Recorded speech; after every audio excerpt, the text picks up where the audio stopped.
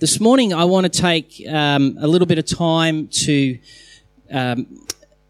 just push into a little bit more of the Advent season and also the account of Matthew. So if you've got Matthew's Gospel there, open up your Bible or your phone app or your whatever it is that you're using to read the Scriptures to Matthew chapter 1, and we'll get to that in a moment. As I've been praying over this last week, the Holy Spirit's been talking to me again about the need that every single person has to be set free. And whether people are quick to acknowledge it or slow to acknowledge it, everyone is walking around with this sense of wanting to be freer than they currently are. And sometimes we have an understanding of why we're not feeling free. We can put words and understanding to what it is that's holding us captive. For some of us, it's just maybe this feeling or this sense or this, I think there's something more for me, but right now I feel very, very constrained and very held or captive. For some of us, there's this weight that comes with that sense of captivity. And as the Holy Spirit's been speaking to me this week, He keeps saying to me, Kirk, we always need to understand. We always need to be forgiven. We always need to understand. We always need to be forgiven. You see, that weighty thing that maybe is at work over your life, or that deep internal unrest or sense of captivity, needs to know the forgiving touch of God so that we can walk in greater freedom. I remember very clearly, because it didn't just happen on the day I gave my life to Jesus Christ, it continues to happen on a very regular basis, where God continues to want to reach into my life and say, that part of you needs to know my forgiveness because I want to set you free. That part of me or those parts of me often feel like weight. They are often, I know, and I can try and kid others, but I can't kid myself and I can't kid God. I know that sometimes that sense of captivity is the fruit of my own selfishness and my own choices. I also know that sometimes that fruit is because of my needs to want to be in control of my life. I also know that fruit of me of wanting freedom is also because I'm projecting onto everybody else my expectations that it's their responsibility to make me feel free.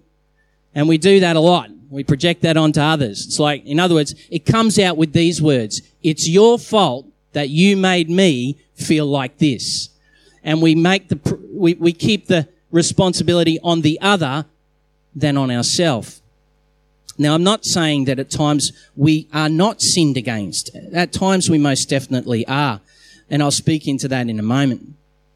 But I also know that fruit of containment is also as a result of the fact that, you know what, doggone it, my flesh and my thought life is often very hungry and restless and continually wanting to resurrect itself other than living in the life that Jesus has won for me. And as a result of that, I turn to other things or control measures to want to make sure that my flesh is satisfied. Sometimes that sense of weightiness or that desire for wanting to be set free is the fruit of my continually rejecting the invitations from God to freedom, where He continually says, I'm hearing your prayer, here I am, come this way. And my response is no. And I wonder why I still am not free, when Jesus is standing at the door and saying, come on out, let's go this way. I know that with Jesus, and as we celebrate this Advent season, Jesus, it's very important that we understand His name and His activity, because He came to set people free. Now let's go to Matthew. It's on the screen if you haven't got a Bible in front of you or your Bible app. But let's just read this historical account from Matthew of the birth of Jesus Christ. This is how the birth of Jesus Christ came about. His mother Mary was married to Joseph. Is it up there? Yep. To Joseph. But before they came together, that is, had a sexual union, she was found to be with a child through the Holy Spirit. Now, because Joseph, her husband, was a righteous man and did not want to expose her to public disgrace, he had in mind to divorce her quietly. Now, that was all. Divorce in this context was very legitimate under the law. There was a way to be able to do that. And it says there Mary was pledged to Joseph. In other words, he had not actually taken Mary into his home, into daily living relationship with her. It was a pledge. But in the context, when you're pledged to marriage, you are as good as living under and with. And so the scriptures are making a point here that, hey, she's not actually living with Joseph right now, and yet she finds herself to be pregnant, which gave Joseph every legitimate and lawful right to be able to say, we're not going to be going any further than this, and we're going to separate and divorce and go our separate ways. After he had considered this, an angel of the Lord appeared to him in a dream and said, Joseph, son of David, do not be afraid to take Mary home as your wife, because what is conceived in her is from the Holy Spirit. She will give birth to a son, and you are to name him Jesus, because he will save his people from their sins. All of this took place to fulfill what the Lord had said through the prophet, the virgin will be with child and give birth to a son, and they will call him Emmanuel, which means God with us. He's quoting Isaiah there. When Joseph woke up, he did what the angel of the Lord commanded him and took Mary home as his wife, but he had no union with her until she gave birth to a son, and he named him Jesus, and he gave him the name Jesus. This Advent, the Holy Spirit wants people to know Jesus has come to bring forgiveness to our lives in greater measure, greater freedom. And today, as we sit here in this rather warm atmosphere of humidity in the shed, we're sitting also in the presence of God, and we're opening his dynamic and powerful scriptures, and the Holy Spirit is here wanting to bring us into a new experience of forgiveness. Now, one of the other things that is quoted there by Matthew is this. If I just go back here to the last line there, give him the name Jesus because he will save his people from their sins. What we're seeing here is Matthew reaching back into some very deep historical promise of God that's in the heart of God for people. And it's all the way back. If you go and have a look at this scripture here, Psalm 130. Psalm 130 is a song of ascent, and it's a song where the people of Israel would come together and on their way to the temple after they had been, the kingdom had been somewhat restored to them and they were able to worship God again. They would sing this on the way to worship. And they would sing, out of the depths I cried to you, O Lord. O Lord, hear my voice. Let your ears be attentive to my cry for mercy. If you, O Lord, kept a record of sin, O Lord, who could stand? But with you there is forgiveness, and therefore you're to be feared. And I wait for the Lord. My soul waits, and in his word I put my hope. My soul waits for the Lord more than the watchmen wait for the morning. O Israel, put your hope in the Lord, for with the Lord is unfailing love, and with him is full redemption. He himself will redeem Israel from all of their sin.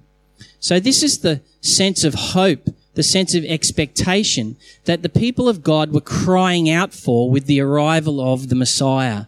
with the King coming. And so when Jesus comes, he comes into this kind of atmosphere that says, God, are you listening to us? We're crying out to you for help, for redemption, for liberation, both politically, spiritually, physically, economically. We're asking that you would set us free. And we want full redemption. And with that redemption is a clear experience of forgiveness from sin. So when Jesus arrives, Matthew says that when in his arrival, you are to name him, the angel says to Joseph, you are to name him Jesus, because he will save his people from their sins.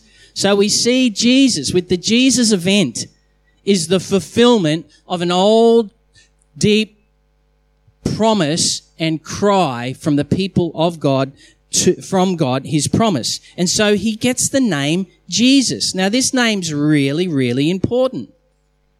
It's not just like, let's give him the name Jesus. We'll pull that out of the hat. No, his name Jesus is a Greek form of the word Joshua. And literally, Joshua means Yahweh is salvation. Or it literally means God saves. So the name of Jesus is the actions of Jesus. The reason why he was to be called Jesus or Joshua was because now God is saying once and for all time, I am saving and in the business of saving. This is who God is. And it's interesting, it's in an angelic declaration that this inauguration takes place. He says, you're to call him Jesus because he will save people from sin. The reality is that in meeting Jesus, people's lives are completely redeemed, liberated, and set free from the power of sin, because this is what God is like. This is his nature. This is his way. This is his heart. This is his promise. This is his activity. His kingdom ruling and reigning is to liberate, set free, and save people from the fruit of their own choices, the fruit of their own selfishness, the fruit of their own decisions in rejection of the wisdom and the kindness of God. So when it comes to Advent, in the Jesus event, what we're saying, when in reading this scripture, we're saying this has been declared through the angel's proclamation, and he's also saying this has been inaugurated.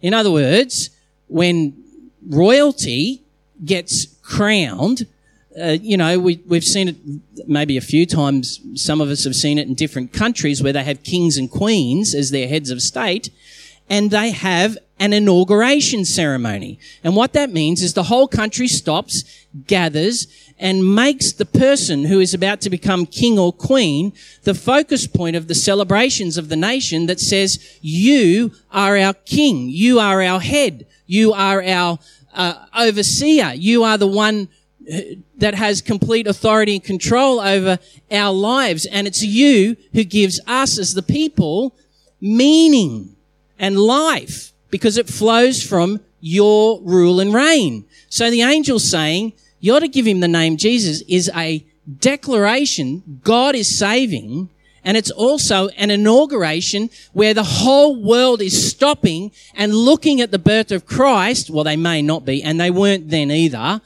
But in the eyes of God, he's saying this is the one-time God event in the earth that says, I'm the king, and I am now letting you know that this declaration has commenced in the earth, and I am in the business of saving people.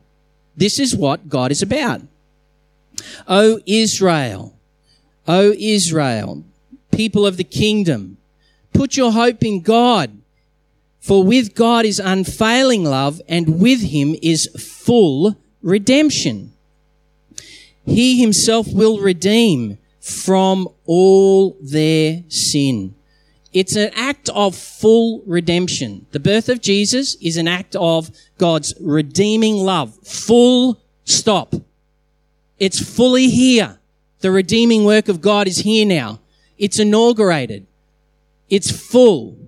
And not just some sin, not just the bad stuff. Well, not just the things that we think, oh, that's really bad sin.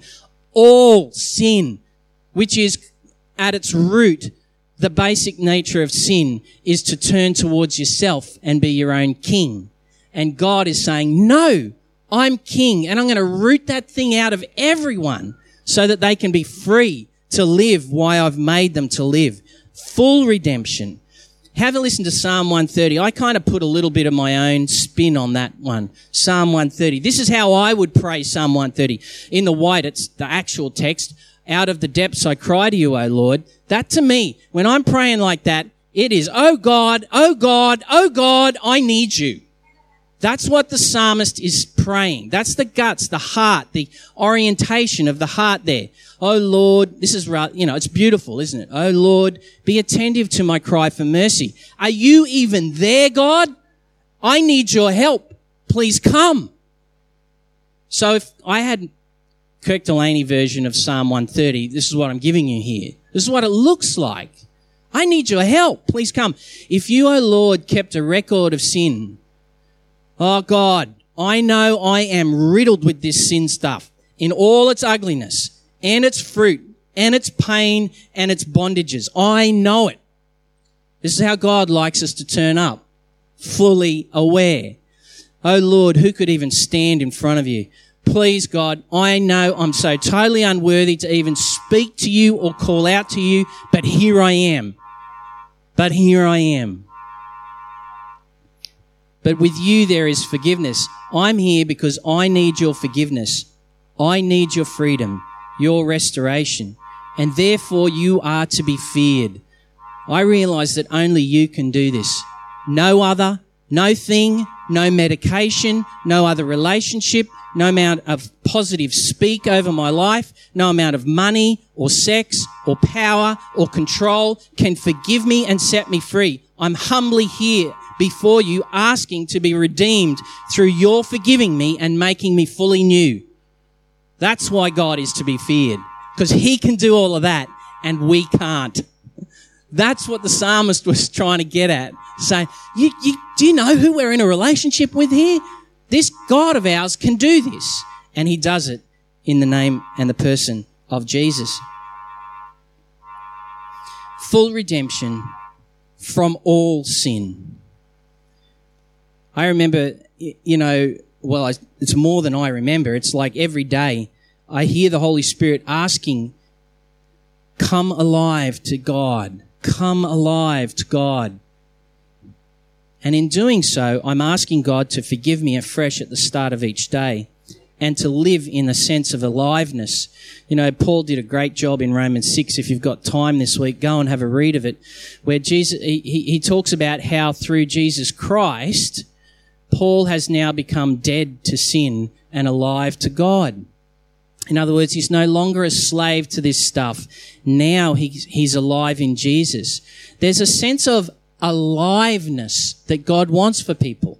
A living daily aliveness where we welcome the forgiving work of God over us through Jesus, because that's his name and that's his reign. Forgiveness and freedom.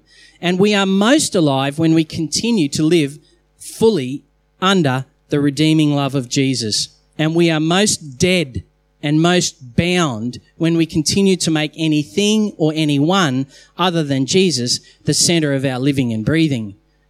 It could even be your illness that you want to order your life around, that is holding you captive and robbing you of life in Christ. Oh, cheers, mate. I've got one, but that'll be good. Thank you. It is. Jesus forgives us, and he forgives all of our sin. And he wants us to be a people who live alive to God. This is the good news of the Jesus event. That is why God sent Christ. He has inaugurated this and declared this. This is what I'm about. I want people to live a full life, coming alive again. This Advent, hear the good news of the kingdom of God. The good news of the kingdom of God in the angelic words that were announced and inaugurated. God saves.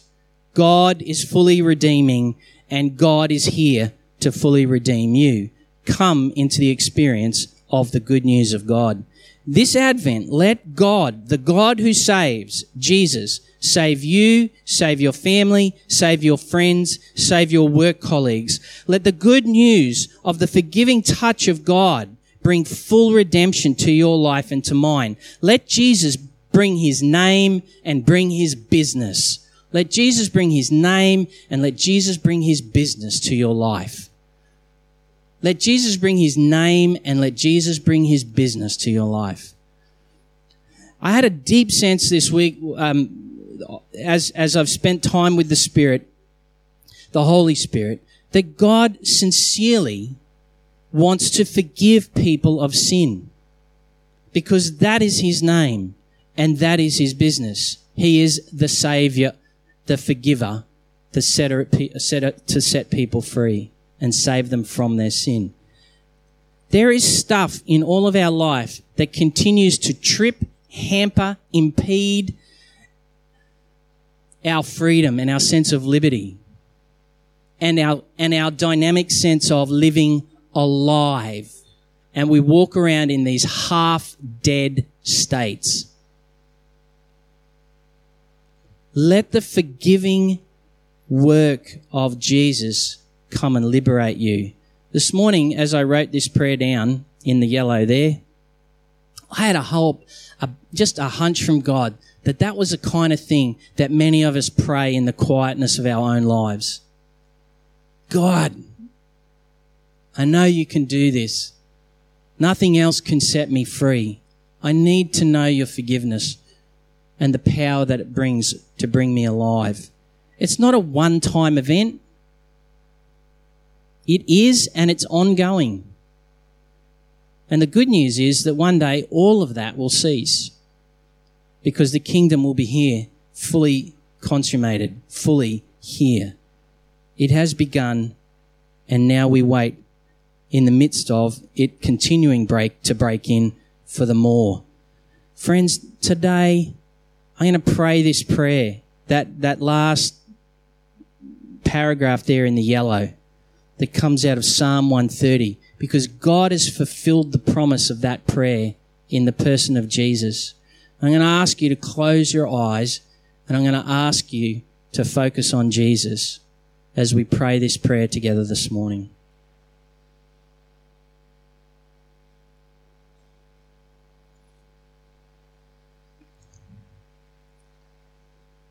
Let's pray.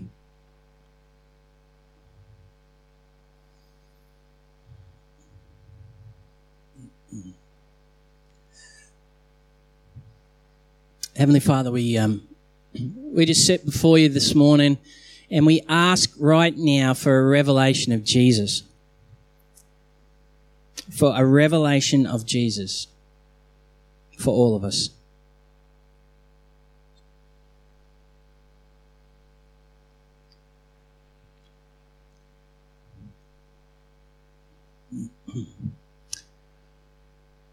Come, Holy Spirit. I'm here, God, because I need your forgiveness, I need your freedom, and I need to be restored. And I'm coming to you, God. I'm coming to you, Jesus, because that's your name and that's what you do. That's why I'm coming to you. And fair income, God, we don't want to kid ourselves in this space, and we don't want to try and, be anything other than the real deal in this moment. We realise, God, that only you can forgive sin. Only you can do this. And Lord, where I've looked to others, to other things, to other relationships, to medications, to positive speak, money, sex, power, or control over others, would you forgive me? Because that's who you are and that's what you do. I'm humbly here asking you, redeem me through forgiving me and making me fully new. Come, Lord Jesus. Get a good grip on my whole life, that my whole life would come alive and I would no longer be a slave to sin. Come, Holy Spirit.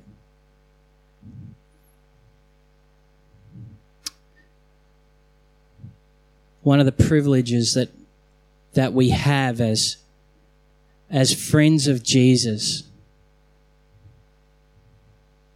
and we can all do this, is we can make declarations even as the angels did when they spoke to Joseph that night. And I make a declaration to you now, even as you've humbly prayed that and sincerely postured yourself before God. I say it to the consciousness of your heart and the earnestness of your will. I can say to you in Jesus' name, your sins have been forgiven.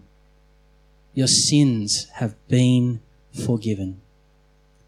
And I just proclaim over you again, you now are set free. You now are set free. So Lord, just in this next week, as we draw near to celebrating your birth, let freedom mark our life like never before. Let liberty and freedom mark our life like never before. More than we could have imagined, Lord, as we live alive to you. In Jesus' name we pray. Amen.